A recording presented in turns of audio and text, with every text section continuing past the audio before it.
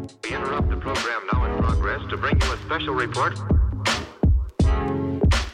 Here are the highlights this morning's news. From the WPGU News Desk, here's today's headlines on WPGU 1071, Champaign's Alternative.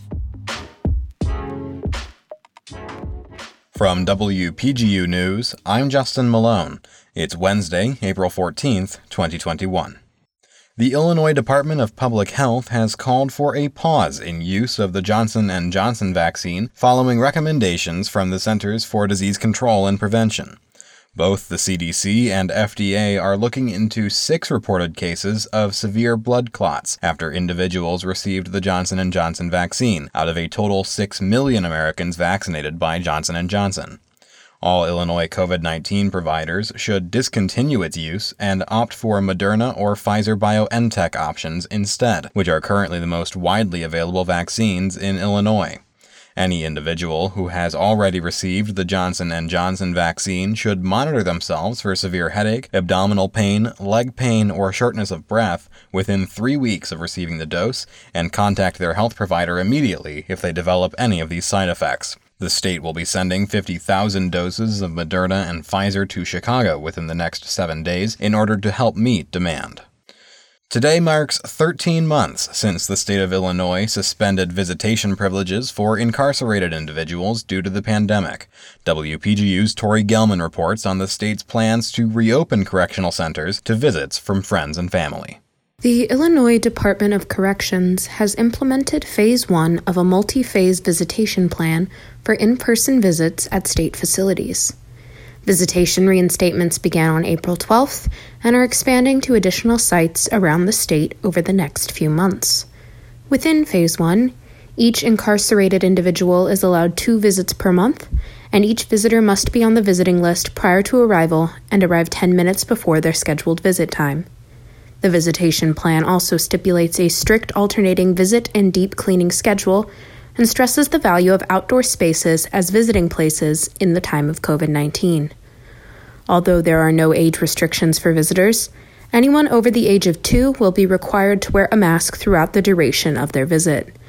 The IDOC website will be updated daily with visitation information and any changes in the plan that may arise. From WPGU News, I'm Tori Gelman. After 11 days, the prosecution on the trial of ex-cop Derek Chauvin rested its case yesterday.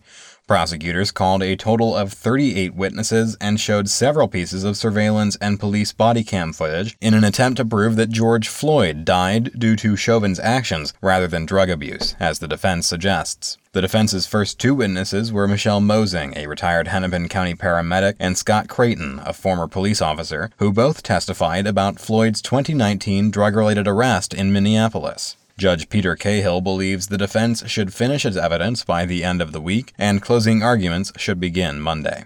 Chauvin's trial continues as protests ensue about 10 miles north of Minneapolis over the fatal police shooting of 20-year-old Daunte Wright at a traffic stop. President Joe Biden announced yesterday that the United States will push the deadline to pull all forces out of Afghanistan to September 11th of this year. Former President Trump had set a deadline of May 1st, 2021 for full troop removal last year.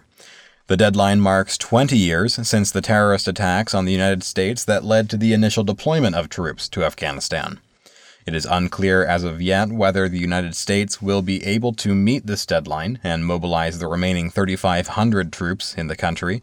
The removal of U.S. forces in Afghanistan was a condition of the peace deal signed with the Taliban last year, though Afghan security forces have repeatedly asked for more help, more troops, and a longer stay in the country from the U.S. The Chicago Cubs and the St. Louis Cardinals both competed yesterday, with the Cubs beating the Milwaukee Brewers 3-2 and the Cardinals destroying the Washington Nationals 14-3. In the Cubs' win, catcher Wilson Contreras launched a game-winning 2-run home run in the 8th inning, and the bullpen combined for 5 scoreless innings and just 1 hit. The Cardinals' bats jumped to life in their blowout win, with 4 players picking up 3 runs batted in. The game was essentially over by the 5th inning as the Cardinals put up 9 runs in the inning to open up a double-digit lead. With the wins, the Cubs and Cardinals both snapped 3-game losing skids. Both teams close out their respective series today, with the Cardinals game starting at 12:15 and the Cubs game getting underway at 12:40 Central Time. For WPGU News, I'm Justin Malone.